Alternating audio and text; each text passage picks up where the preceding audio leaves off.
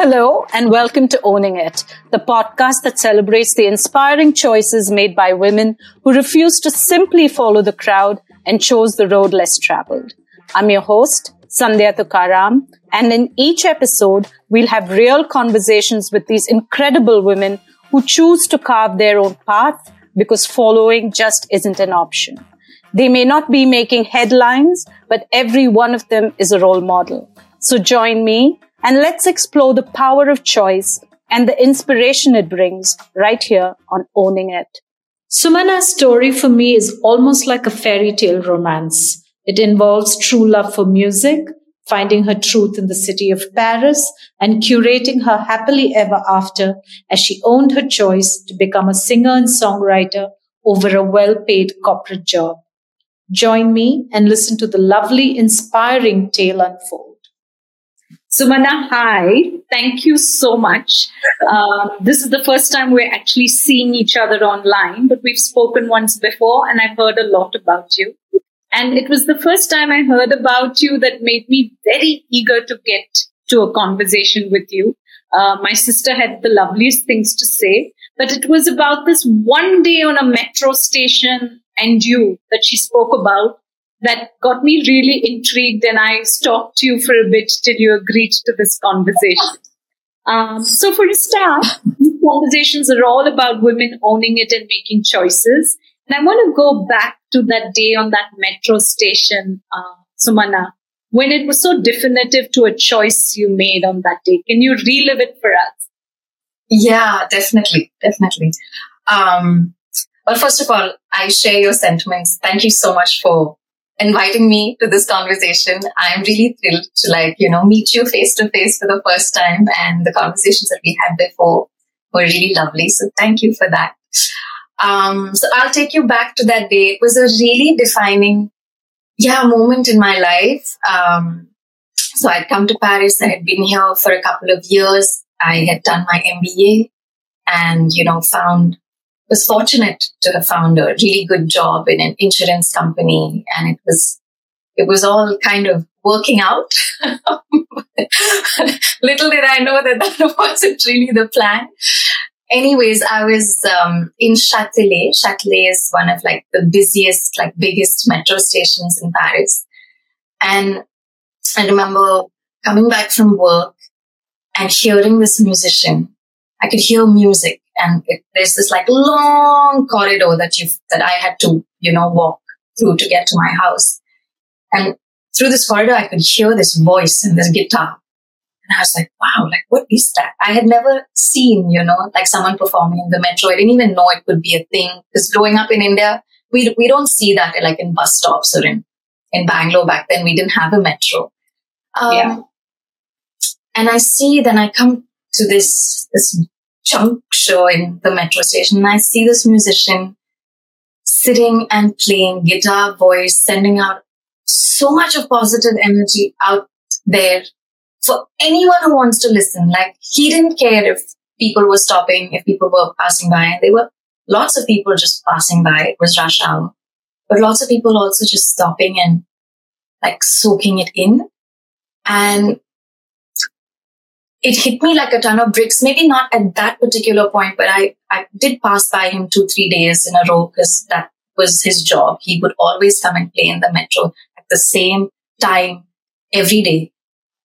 And at one day I remember I would just stand and look at him 2 hours, 3 hours. It didn't matter however long he played. And one day it hit me like a ton of bricks. Really, I was just looking at him. I was like, this is what I need to do. I need to get back to music, because I used to, sing earlier in Bangalore when I was living in Bangalore, never in a professional context. But with studies and job, you kind of get pulled away from, at least I got pulled away from music. And seeing him in the metro, his name is Vanu Pie, Vanupie. It was very strong in me that I had to get back to music. And he changed everything for me, because I remember him sitting and playing, and I thought he was a homeless guy. We have all these perceptions of people who are maybe, I wouldn't say begging, but it's perceived as begging. Yeah. I thought he was In India, for sure, it would be looked at. Yeah, exactly. Here it's mixed. Some people do think it's begging. Some people think, no, they're performing, that's the artists. Yeah, exactly. So I remember getting in touch with him, like speaking to him. This guy I didn't even know, and I just asked him, will you take guitar lessons from me? And that was, I think, I keep telling him I'm in touch with him today. He's my mentor. I say he changed my life. Because he said, yes, I'll take classes for you, but I need you to be super serious. I don't have, a lot of time. But if you show up for class, if you've learned what we've learned in class before, I'll teach you everything I know. Wow. And what a blessing. Because I started taking guitar lessons from him, and I realized he wasn't homeless. That was what he'd chosen to do. He had chosen to do that. Yeah. He used to work in an advertising firm, and he kind of gave up everything to play in the metro. And he showed me everything he knew about songwriting, about song recording, about playing in the metro. And here I was, like 2.5 years into being in France, and completely enamored with this whole new world that I had no clue existed. And Sandhya, that was where, for me at least, my musical journey in Paris, that was where it completely started, thanks to this man who was so generous with me with his knowledge and, so kind to share everything with me. So, how long ago was this, Sumana? I think 2011. I want to say. About 12 years. Yeah. Before we go back to the point well before this, I want to talk about what the 12 years has been for you. Where are you now? What is Sumana today post that choice to pursue singing and being a songwriter? I'm pleased to say that, today I'm an independent artist. I'm a singer-songwriter. I also look at myself like an artist entrepreneur. And that's what I do for a living. I write songs, I sing, I perform for people. And because the journey is like, it's not a very stable path. I do freelance work from now and then. That has nothing to do with music. But I would say like 95% of my time is dedicated to music. And I could see the joy it brings. Because this conversation's about choices, I want to get back to before the choice.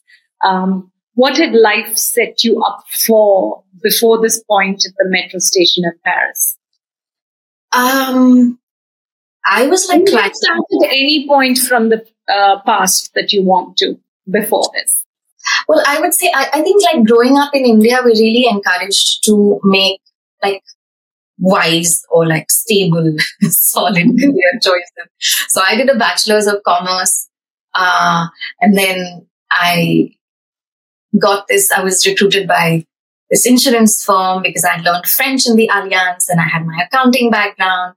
I started working in the insurance sector. So it all seemed, it was wonderful. Don't get me wrong. That said, like, it was a great start for a 19-year-old who, was thirsty to just get out there and work.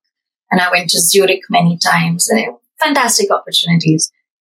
But it was very like a corporate job. You climb up the corporate ladder, you handle a team and then you move forward. And at some point, played quite well. And then I made the choice to come to France to do an MBA. So again, very serious kind of studies. Did my MBA in marketing and kind of found my way back into the insurance sector, even though I told myself, never again insurance because I want something more fun and, you were doing insurance. Then insurance. So I think if I hadn't met Vanupier in the metro, I would have kind of probably just continued on that corporate path where I would probably, be managing teams and the marketing department of the firm that I worked with. I don't know. It depends. If we believe in destiny and that you're meant to do things, maybe music would have come to me in another way. I can't answer that, but I think that I would just be in this, 9 to 7 kind of. That didn't make your heart sing, but maybe your bank balance was flying. Bank balance was flying. Yeah. Yeah. But when I saw him, you mentioned, and you're right about choices. I like the word that you use, choice, because we all have that. And I'm realizing that we have that choice, whatever it may be, every day. You know, this was a big incident that happened to me, like meeting this stranger, thinking he was homeless, having the courage to go speak to him and trust him. And he then, completely changed my life. Yes, it was a choice. But we have choices every day, like even simple things like waking up in the morning and choosing to make that phone call or not choosing to make that phone call, Those of us who are fairly privileged, which means we have food on our table and a roof over our head, means we have a choice. I agree. We are very privileged also. Yes. Yeah. And the reason I have these conversations is if we're even slightly privileged, we should try and make choices. And we can, and that's why I like to shine the spotlight on women like you who are using that platform and making these brave choices. And it doesn't mean there is no compromise and doesn't mean there's no trade-off, but leads me to my next question is what were the real challenges of following your heart and a passion and in a sense giving up a very comfortable career? There are a lot of trade-offs, and I still feel it even 5 years after I quit my job 5 years ago to kind of follow this path. Let me start with just like societal expectations or expectations from family of what you are supposed to do. And I think that's more ingrained in us growing up in India. I think that role that society and parents and enlarged relatives, the enlarged family plays. All of those who have an opinion but aren't really paying for anything in our lives. Other than the immediate family, of course. Yeah, exactly. So I think the first challenge was to accept that I'm not going to make them happy, or I'm not going to fit in their mold, because you're meant to get married at a certain age, have children, etc., etc. And I never adhered to any of it. You're not going to conform in a sense. Yeah, exactly. It's your idea of what you should be. Yeah, and I think in my case, it was maybe more challenging, or at least I perceived it as more challenging, because the contrast was really different. Like stable job, MBA, super career, and playing in the metro and being perceived as being homeless. Yeah. No, it's the truth. Yeah. So I think just accepting that it's okay. Accepting that I might be an outcast. It's fine. And sometimes that still creeps back, but it's, it's an ongoing work that you do to say, hey, listen, this is my life, my choices. And I've been very lucky that my parents have always supported me in everything. So, and the immediate family. So that's been a huge blessing. And that's one of the reasons I can do what I do. But that societal thing where you come from your educational background, that still holds a lot of weight. So that's... Is it hard when you come back to India or not? Now people have got used to it. It is in some levels still hard, I would be lying if I said it's all okay. Let me ask you a question in a slightly tricky way, or maybe not so tricky. When your parents talk about you to their friends and family, is this something they are proud about? They're very they're very supportive. Now though, they love seeing the videos I put out, the songs I put out.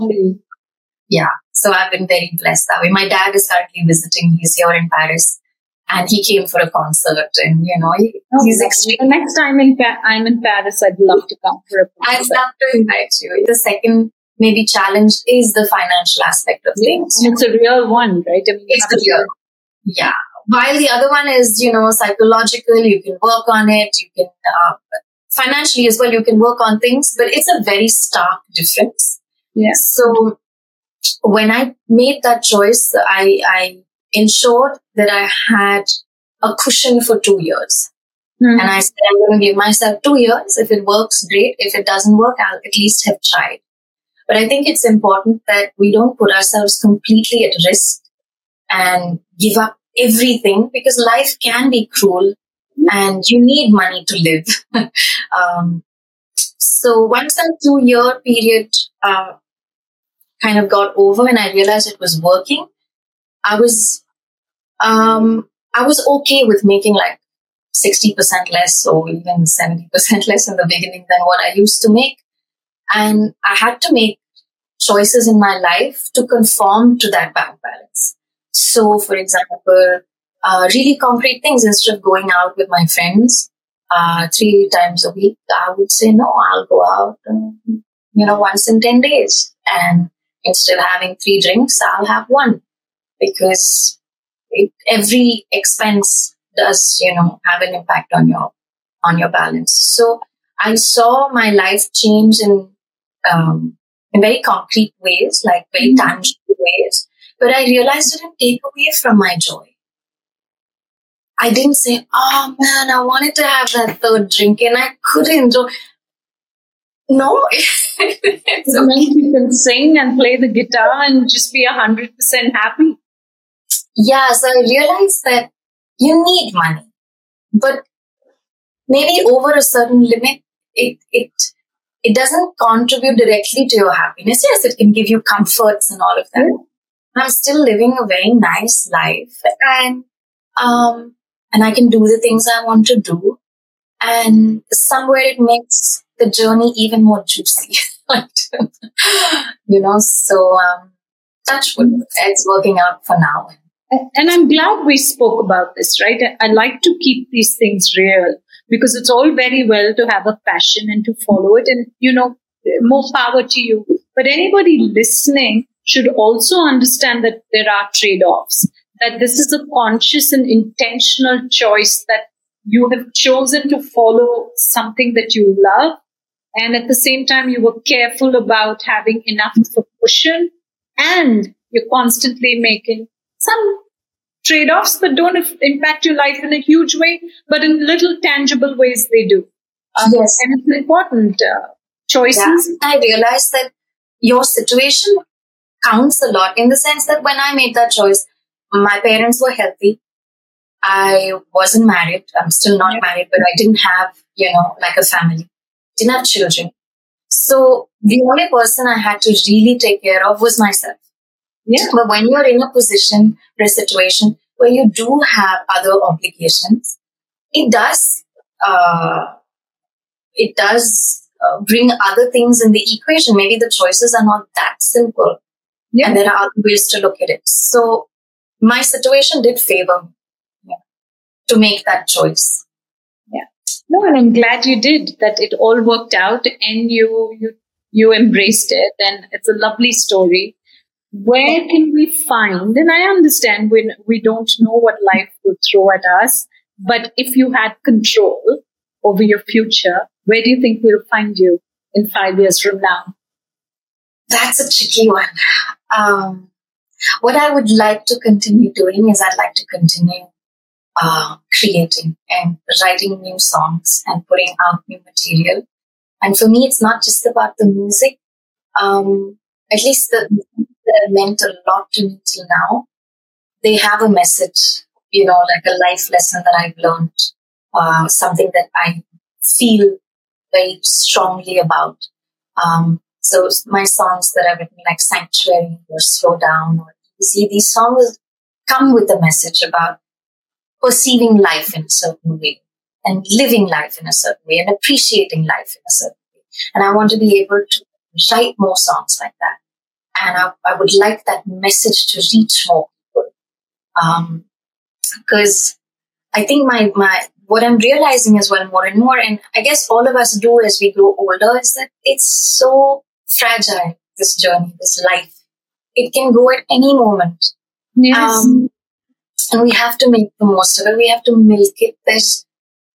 And I want those messages that I talk about in my songs to kind of reach more people. That would be awesome if that happens. I want to be able to spend more time with family and friends, because that counts as well, to have more freedom in this life that I'm creating for myself as an independent artist. And I can't think beyond that, to be honest. No, I think you've spoken about two really beautiful things. And I'm going to ask you, Sumana, and I hope you won't say no, but if you do, I'll respect it. Can you end with a few lines that talks about these messages that you want people to listen to and take away something from? You mean, oh yeah, I can speak about it. Yeah. I can speak about what I'm saying. I meant, can you sing something? Oh, can I sing? Yeah. I can. You can get your guitar. That's right. Yeah. I can. Maybe I will sing a song that's called Easy. And what's the message? So Easy I wrote around that period when I met Banu. And I was very torn between what was I doing in life. Here is this, this nice job and post-MBA, and I was supposed to be all like, I'm killing it. But at the same time, I wasn't really completely satisfied. And then I met Banu and this whole music thing was taking shape, and I was like, could this really be a possibility? So it was a time where I was filled with doubt. I was lost. I was confused. I was projecting way into the future and getting worried. And then I was looking at the past and kind of maybe having regrets on some of my choices, and I wasn't savoring it. And this song came to me, I believe even till today, to tell me, let go, have fun, live in the present moment. You don't have to think about the future that much. Don't have to question the past. Take it easy, savor what life is giving you. Yeah. And that's a lovely message. So let's hear you sing the song. I'll probably just do one. Sure. One verse and one chorus. Where the wind blows, I will follow. Will you come this way with me? I couldn't think of a more perfect time or better place to give up my wings and find some liberty. Take it easy, take it easy, slow and steady, living life as it comes to me. But take it easy, just the way it should be. Easy, living life in fantasy. Beautiful. Really, Sumana, that touched me, and I hope anyone who's listening really takes it easy. And thank you so much. Yeah. Thank you. Thank you for joining us on Owning It. With every conversation with women who are taking control of their narrative, I'm constantly inspired. Don't forget to tune into the next conversation with yet another woman choosing her own path and owning it.